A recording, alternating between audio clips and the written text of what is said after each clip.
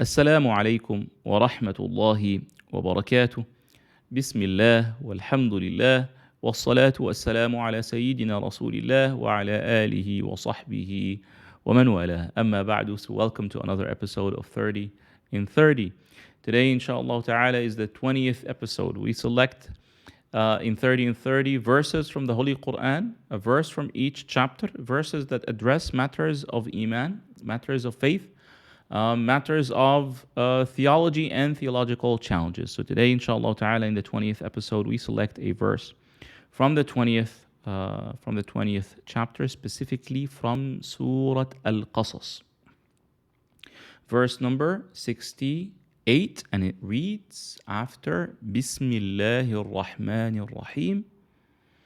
وَرَبُّكَ يَخْلُقُ مَا يَشَاءُ وَيَخْتَارُ ما كان لهم الخيرة سبحان الله وتعالى عما يشركون.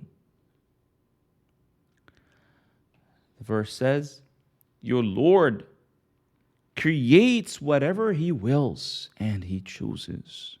That choice was not theirs. Exalted is Allah above that they associate. This verse is a proof that Allah subhanahu wa ta'ala has an attribute of will. That Allah subhanahu wa ta'ala, whatever Allah subhanahu wa ta'ala brings to existence, that is in accordance to His will subhanahu wa ta'ala. There were some beliefs by certain philosophers that whatever exists is necessitated by Allah subhanahu wa ta'ala. They see that Allah subhanahu wa ta'ala is like an efficient cause. And the world is its effect. But Allah subhanahu wa ta'ala describes Himself in the Quran that He has a will. He has a will. So whatever takes place in this world takes place by the will of Allah subhanahu wa ta'ala. Now, as we believe as Sunnis, as Muslims, that Allah subhanahu wa ta'ala has a will, we should also believe that His will subhanahu wa ta'ala is not like the will of human beings. Our will is about inclinations, motivations, goals and desires, objectives and aims. We get triggered. We want to achieve things. So we become inclined to do certain actions by which we achieve whatever we wanted. So our will, our actions are derived from our will, and our will is affected by our inclinations and motivations and desires. And without our actions, our aims and objectives are not fulfilled. So we seek to fulfill what we will. And before we fulfill what we will, we see ourselves as in a lower state. When we fulfill what we want, that's a better condition or a better state. But Allah subhanahu wa ta'ala is not similar in any way, shape or form. Of course, Allah subhanahu wa ta'ala is far removed from having a shape or form, but I mean, figuratively, Allah subhanahu wa ta'ala is far removed from having any sort of similarity with His creation. So we should not understand that the will of Allah subhanahu wa ta'ala is like our will. Some people think of Allah subhanahu wa ta'ala as if like He is a superhuman, and that He has certain, that His will is about things that He hopes to achieve, or certain aims and objectives that He wants to fulfill. And that is impossible, because Allah subhanahu wa ta'ala is all perfect. Allah subhanahu wa ta'ala His perfection does not increase. He's all perfect. All right. His perfection does not increase, because if it increases, then then after it increases is better than when it was. Then it is better than before it increased, and that is an imperfection. So the will of Allah subhanahu wa ta'ala is not like our will. We seek certain benefits or gains.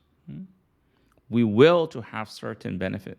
So we desire certain benefits and gains. And accordingly, we have a will to do certain actions that will bring us these gains and benefits. But Allah subhanahu wa ta'ala does not gain anything from Allah subhanahu wa ta'ala is al-ghani. Allah subhanahu wa ta'ala is not in need so that He would gain. Allah subhanahu wa ta'ala is not in need so that He would seek a benefit. So whatever He wills subhanahu wa ta'ala,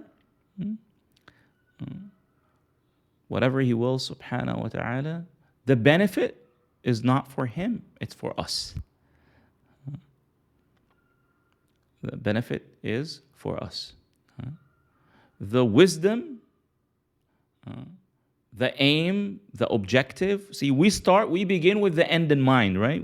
There is a certain aim or objective that we're trying to reach by our actions. But the actions of Allah subhanahu wa ta'ala result in benefits for us. The objectives and aims are for us to fulfill and actualize. All right? So we know, what we can, our capacity, what we can encompass in terms of knowing Allah subhanahu wa ta'ala by our intellects, is that Allah subhanahu wa ta'ala has an attribute of will. Right? And that Allah subhanahu wa ta'ala was not obliged, was not necessitated to bring this world to existence, but rather it was His own will subhanahu wa ta'ala. How is it exactly? We do not know. But we know that the will of Allah subhanahu wa ta'ala is an attribute which specifies everything that comes into existence with all of its specificities. Zayd is born on April, let's say, 25th. Right? So Zayd is born on April 25th. Right? In the morning or at night. Specifying to which parents. In which place around the world. How would he look like? His eye colors. Or his eye color. Right? His traits. His character. The conditions of his birth. And so on and so forth. All right? So Allah subhanahu wa ta'ala, His will, the result of it is all the specifications that we see around us. Because Zayd could be born on the 24th of April, or the 17th of Jan, or the 5th of October. All of these are possibilities, equal possibilities. But why the 25th? The will of Allah subhanahu wa ta'ala. Right? And the will of Allah subhanahu wa ta'ala is in accordance to what is in His eternal knowledge subhanahu wa ta'ala. Right? But what is the reality of the will of Allah subhanahu wa ta'ala? We cannot encompass that. Right? But we know the result of His will subhanahu wa ta'ala. Right? And that He described Himself in the Quran. Your Lord creates whatever He wills and He chooses. Right? And by this point, we reach the conclusion of today's episode. And tomorrow, inshallah, with another episode of 30 and 30. Wassalamu alaikum wa rahmatullahi wa barakatuh.